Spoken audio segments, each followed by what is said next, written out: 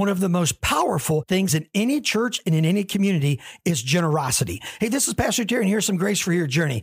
Of all the things the church can be known for, in the first century, it was known for generosity. As a matter of fact, in one of the last great persecutions of the church, the Romans would go around and pretend they were poor, and the people who would minister to them, give them food, clothing, take them in. They knew they were Christians because they were known for their generosity. Acts 4 says this, in the first century church, there was not a needy person among them.